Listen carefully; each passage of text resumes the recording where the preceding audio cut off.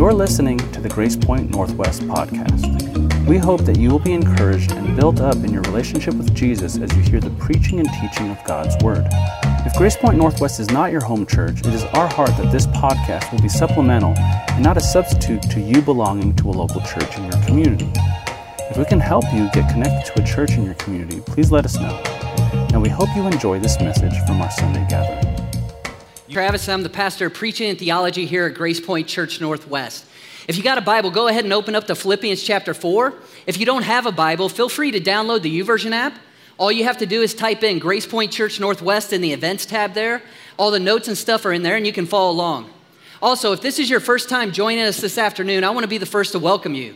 We want you to know that Grace Point Church Northwest is a place where anyone, and we really mean this, where anyone can come as they are, no matter where they are on their spiritual journey, to discover and strengthen a relationship with Jesus. And we're glad that you're here. All we're going to ask you to do is to pull out your phone and text the word welcome to the number you see up on the screen. Once you do that, go ahead and fill out that information. Then sometime this week, we will drop off a free gift at your door. Now, we're going to be just like Amazon. We're going to ring, we might wave at you, but we're going to take off. We're not going to linger around. But the difference between us and Amazon is that what we drop off is really free.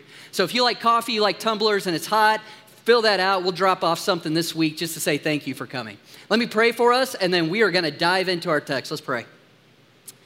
God, we love you, and we thank you so much for your love and your just grace that you pour out on us through Jesus. And I just pray right now, Father, as we go through the word, that the meditation of my heart and the words of my mouth will be pleasing and acceptable in your sight, because you are my rock and my redeemer. And I pray, Father, that your word rest on our hearts as we see fit. I don't know people's hearts, but you're the one who sees past the exterior into the interior. So God, we just invite you to work. We pray that your word goes forth. It does not come back void. And we just love you and thank you for it. I just pray right now that in all this, Jesus, that you are lifted up and that people are drawn to you for your glory and their joy. We pray this in your name. Amen. Now, this afternoon, we're going to be concluding our teaching series through the book of Philippians that we've entitled Unshakable Joy. And today, we're going to see that there is joy in finding your contentment in Jesus and in Jesus' mission.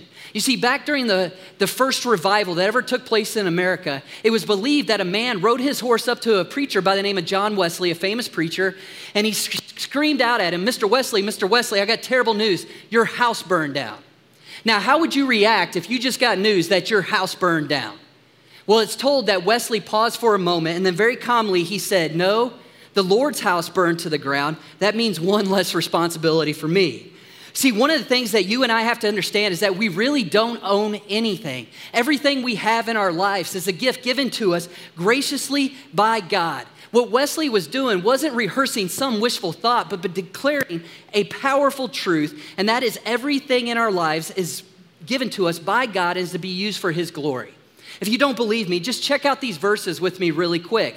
Look at Exodus 9:5. It says, now therefore, if you will indeed obey my voice and keep my covenant, you shall be my treasured possession among all the peoples, for all the earth is mine.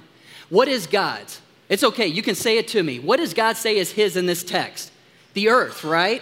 I mean, that's like a drop the mic moment. He says it's all mine. But God's not done. If you look over at Deuteronomy 10:14, we read this, behold, to the Lord your God belong heaven and the heaven of heavens, the earth with all that is in it. Now, God says not only is the earth his, but what is also his? Heaven. I mean, you guys are killing it. Everybody's getting an A so far. Look at the next verse, Job 41:11. Who is first given to me that I should repay him? Whatever is under the whole heaven is mine. God is saying that anything we give to him is not something we give from our own creation, but rather what we are is we are a bunch of regifters. Some of you guys can't stand regifting. You know what I'm talking about? Where they just take the present from Christmas, package it back up, and give it to the kid on the birthday because they won't play with it anyway. You see, but all of us before God, we are just regifters because he says, you can't give me anything I didn't first give to you. And finally, when you look in Psalm 24:1, listen to what it says.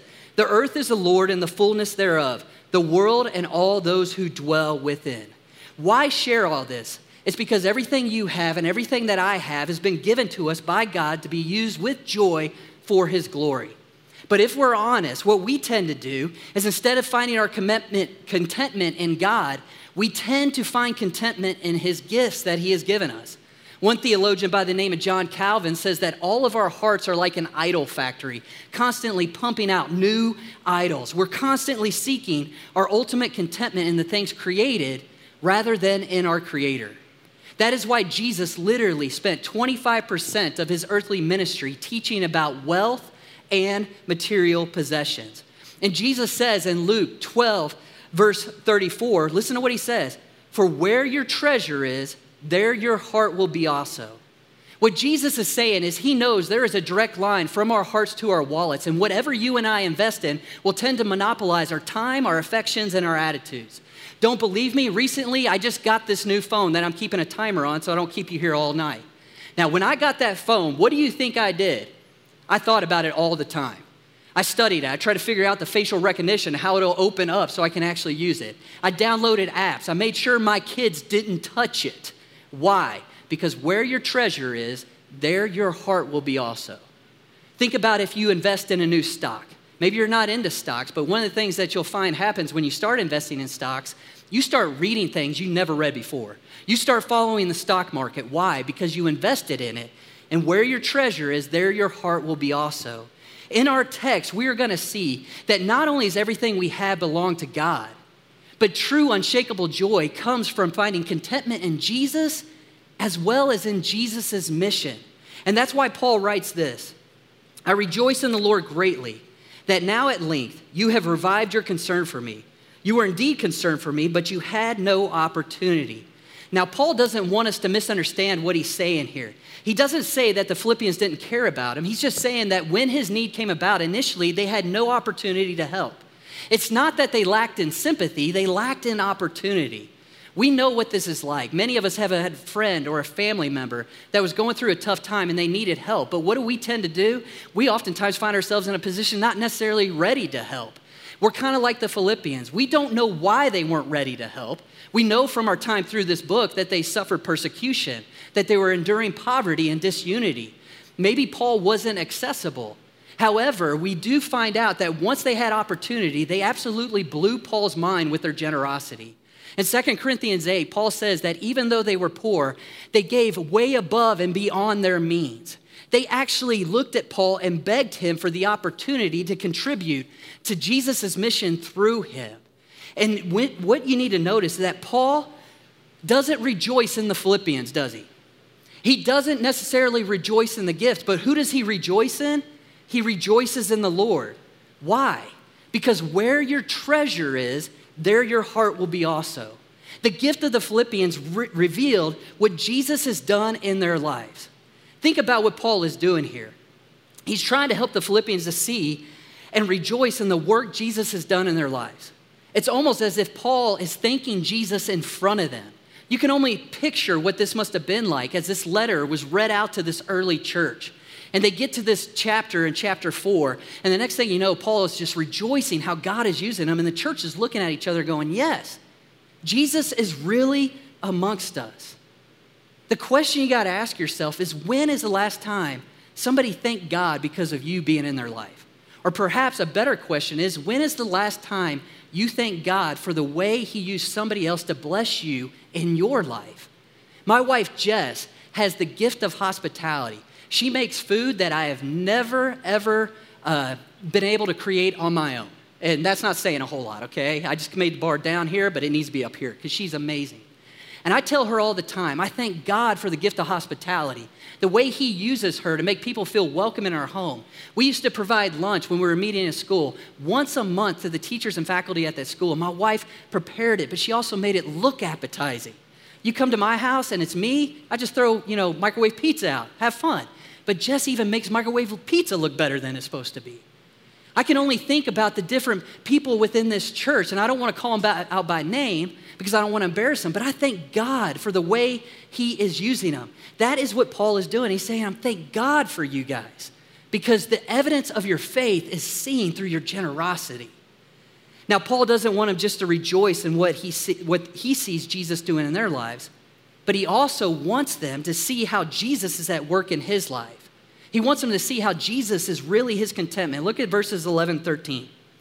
Not that I'm speaking of being in need, for I have learned in whatever situation I am to be content.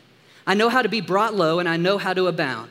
In any and every circumstance, I have learned the secret of facing plenty and hunger, abundance and need. I can do all things through him who strengthens me. Now, Paul isn't boasting in himself. He's not saying he's Superman and that he needs nothing, that he's got everything he needs in himself. That's not what he's saying at all. Rather, what he is saying is that everything he needs to be content in this life is in Jesus. You see, Paul wasn't Paul sufficient or self-sufficient, but rather he is what? Jesus sufficient. He is sufficient and content, not because he's independent, but because he is completely dependent upon Jesus. You see, in the Bible, it basically says that being rich or poor is not better than the other. Both of them have their temptations. Both of them have their dangers. Look at Proverbs 30, 7 through 9. It says this, 2 things I've asked of you. Deny them not to me before I die. Remove far from me falsehood and lying. Give me neither poverty nor riches. Feed me with the food that is needful for me. Not my wants, but what I need, right? He says, lest I be full and deny you and say, who is the Lord? Or lest I be poor and steal and profane the name of my God. You see, both the poor and the rich can do what? Deny God. But I would argue in the Western United States where we live, we need to realize that we need God's help just as much as in affluence as in poverty. You see, Paul knew what it was like to live large, if you will.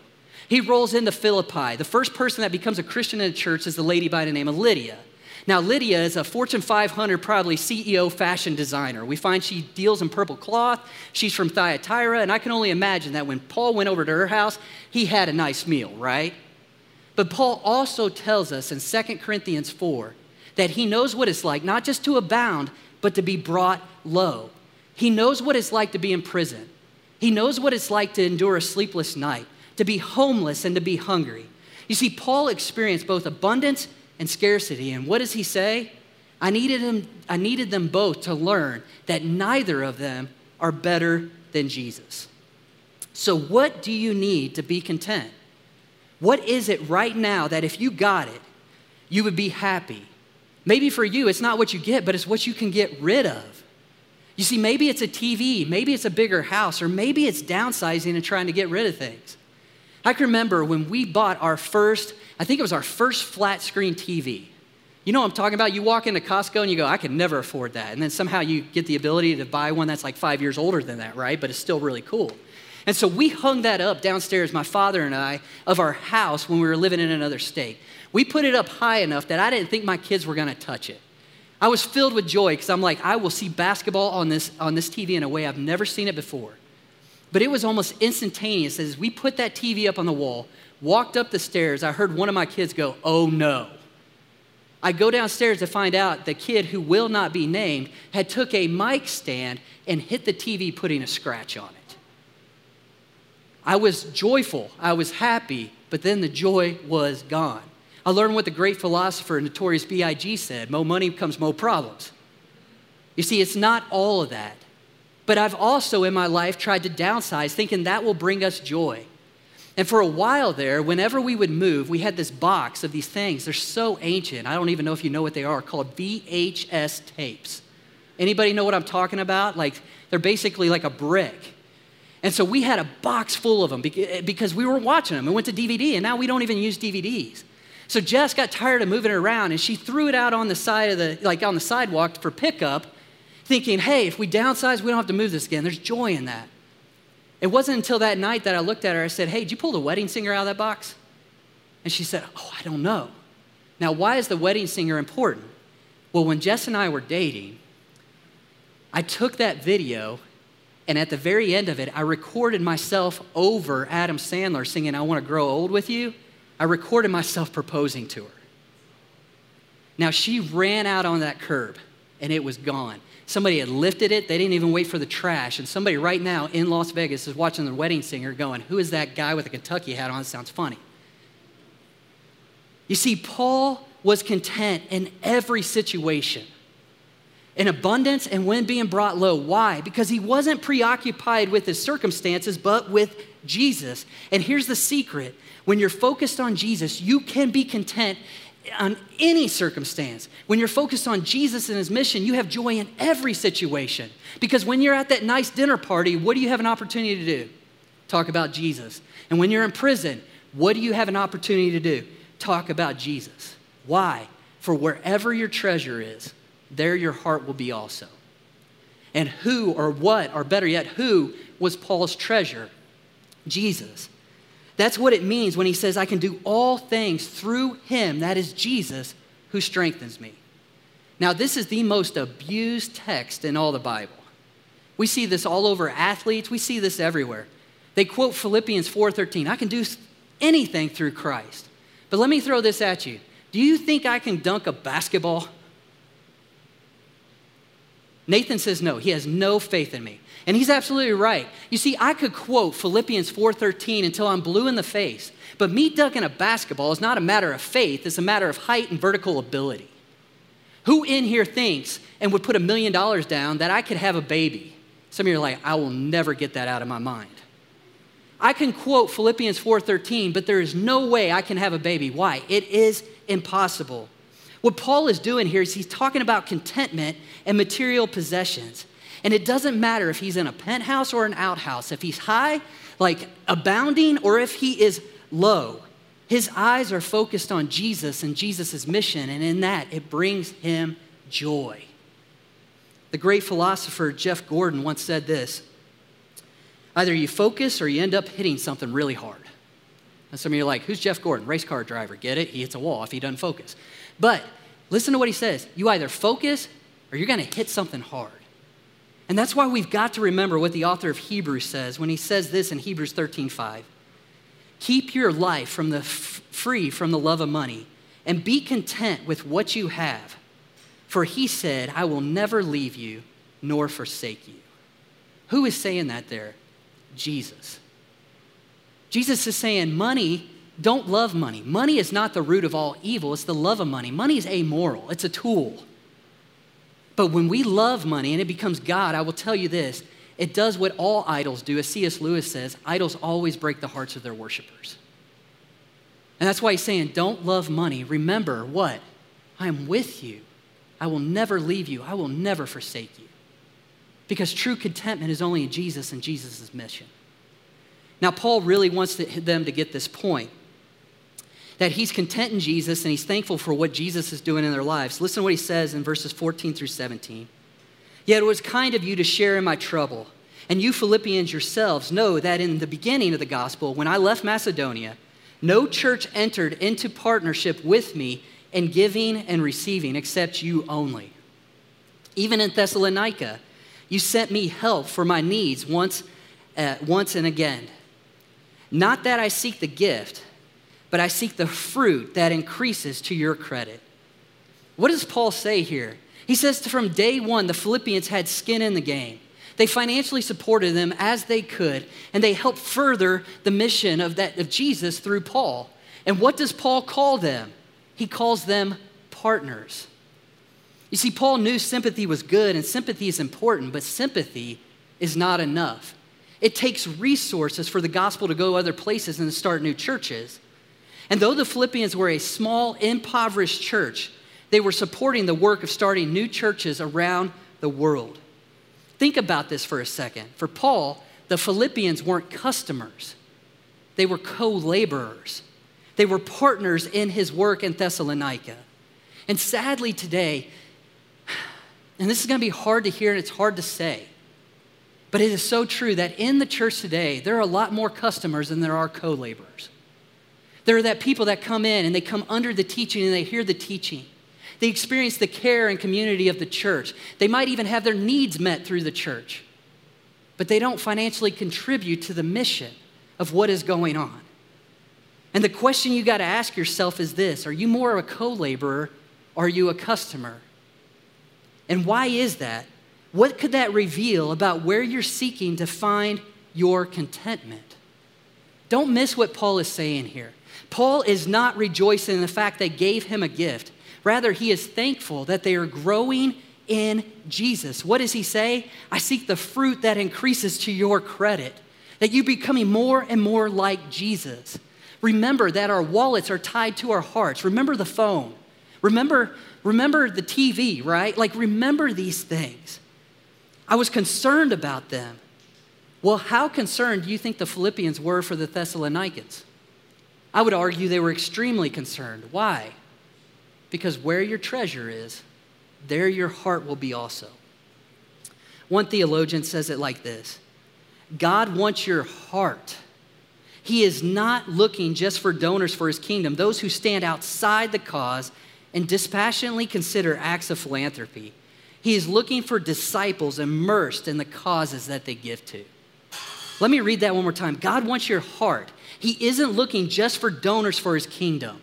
God's not needy. Rather, those who are donors to his kingdom, those who stand outside the cause and dispassionately consider acts of philanthropy. He's looking for disciples immersed in the causes they give to. He's looking for the disciples' heart. So many of us, we have what is called an IRA account, right? An individual retirement account. Heard a pastor this week say we need an IEA account. And I know it's cheesy, but it stuck with me. We need an individual, eternal account. And maybe the way you can grow in your commitment in Christ during this time and gain more of a heart what he's doing through his church and the work being done is by putting some skin in the game and giving. Watch as your interest and your contentment increases as you do so. Why is that? It's because where your treasure is, there your heart will be also. Paul says that not only is his contentment grown, but that our obedience in giving is pleasing and acceptable to God. It makes God smile. Listen to what he says in verses 18 through 20. I have received full payment and more. I am well supplied. Having received from Epaphroditus the gifts you sent, a fragrant offering, a sacrifice acceptable and pleasing to God. And my God will supply every need of yours. Underline that if you need to. Need of yours according to his riches and glory in Christ Jesus. To our God and Father be glory forever and ever. Amen. What smells attractive to you? If I walk into my house and I smell a steak grilling, oh, that's a wonderful smell. If I smell that cookies are being baked, it's a wonderful smell. If I smell my wife's perfume, it's a wonderful smell. In a similar way, what Paul is doing is he's pointing back to the Old Testament sacrifices. And he's saying that our obedience and giving is like a pleasant fragrance to God. You see, you and I, we do not give to earn anything from God. Remember, we're a bunch of re-gifters, repackaging the things God has given us and giving them back to him. But what we have to see is this: he loves when we worship him through giving because it reflects who he is. My kids tend to reflect who I am for better or for ill. Okay, so I'll just talk about some of the good ones. like when they start saying all that in a bag of chips, I say that a lot. I don't know why. My kids, sometimes they'll talk really fast with their hands because as you see me up here, I'm usually making a salad and then I'm sharing it with you, right? Because I don't know what to do with my hands. My kids tend to reflect my mannerisms and my actions. As I've gotten older, Jess has said to me often, you look and you sound more and more like your dad every day. You see, when we give, we do so because our Father is the one who first gave. Remember, everything you have has been graciously given to you by God, yes, for your enjoyment, not to worship, but to enjoy. If you take a breath right now, think about it. Did you earn that? Do you deserve that? No, God graciously gives that. And when you think about how we are made right with God and brought into a relationship with him, it's not because we first loved him, but rather, what does the scripture say in 1 John? He first loved us and sent his son to do what? To bring us back into a relationship with him through his perfect life, death, and resurrection. You and I are never more reflecting who God is than when we live generously and support his mission in the world. Paul finishes up by talking about the fruit or the product of them placing their treasure in Jesus. Listen to what he says in verses 21 through 23. Greet every saint in Christ Jesus. The brothers who are with me greet you. All the saints greet you, especially those of Caesar's household. The grace of our Lord Jesus Christ be with your spirit. Who greets them? Those who are part of the very unit that is guarding Paul while he's in prison. You see, the Philippians gave, and what did it do? It nursed Paul. And what did Paul do in response to their gift? He continued to share the gospel with the people he was possibly chained to or under house arrest amongst. That the very ones who have thrown him in jail or holding him in jail, he looks at them and he shares the gospel with them. And what does he call them? He calls them saints. To be a saint is not to be somebody that we pray through or somebody we venerate, but rather to be a saint means just simply this. You've been set apart by God for his purposes. Just the other day, we went to D's Donuts. And when it came time to eat the last donut, I went to get it only to find out that everything was licked off the top of that donut. Why was that? It's because my son looked at it and said, that's my donut. And so he called dibs and he licked it. He sanctified it. He made it a saint, if you will. He didn't worship it, but he set it apart and said what? Mine. When you become a saint in Christ, God is declaring mine, dibs, this one belongs to me. He doesn't lick you. That would be weird. But he saves you and he brings you into his family and he sets you apart for his purposes. How? Paul tells us, all by grace. You see, the grace of Jesus, when it comes into your life, it draws you into a relationship with God. Dead scales fall from our eyes and we see God who he is and we long for him as our loving Father. But we also see that the same grace that saves us, God pours into our hearts to do what? To grow us to be more like Jesus, to give us new desires, new affections, new passions. And it is this grace that led a friend of mine, a coworker of mine, to leave here in Las Vegas, to pack up his family and his kids, to cherish and treasure in Jesus and Jesus' mission, and to go over to Uganda to lead an orphanage, not knowing if he ever is going to come back, but finding unbelievable joy because his joy isn't in his circumstances. His joy is in Jesus and Jesus' mission. Here at Grace Point Church Northwest, we try to be extremely generous and to support our partners, Andrew, who's over in Ireland, and Karim, who's in Turkey. These men are over there planting churches, doing the hard work, especially Karim in Turkey. His circumstances, honestly, there's not a lot of joy in them a lot of the times. But here's what I will tell you. He finds joy, not in his circumstances, but in Jesus and what? Jesus' mission. It's the reason why I tell you we make masks for people. It's the reason we deliver pizzas, not because we believe pizza is going to save anybody. It's from Costco. Sometimes it makes us feel worse. I don't know. But you know what? We can give pizza out and love our community. We can make masks for the least and most vulnerable amongst us. Because their circumstances, there's no joy, but we have an opportunity to point them to Jesus and Jesus' mission. You see, God owns it all. I believe John Wesley was right. It's his house, it's not mine. It's his car, it's not mine. It's even his TV, it's not mine. And we are called to find unshakable joy by being content in Jesus and Jesus' mission and looking for opportunities to use those things to serve others. Because in that, there is unshakable joy. And that concludes the book of Philippians. You see, joy is not found in anything that is out there. Joy is found in Christ and Christ alone. He's the only one who can give you joy in the midst of a pandemic. Are you trusting in him? Let's pray. God, we love you. And we thank you so much that you are such a generous God, a God who has been so good to us, who lavishes things into our lives that oftentimes we don't even ask for, or maybe we take for granted. A sunset or a sunrise just shows off your glory. Seeing the twinkle in my daughter's eye shows off your glory. And I don't know how a spider does, but God, you do. We know that nothing in this world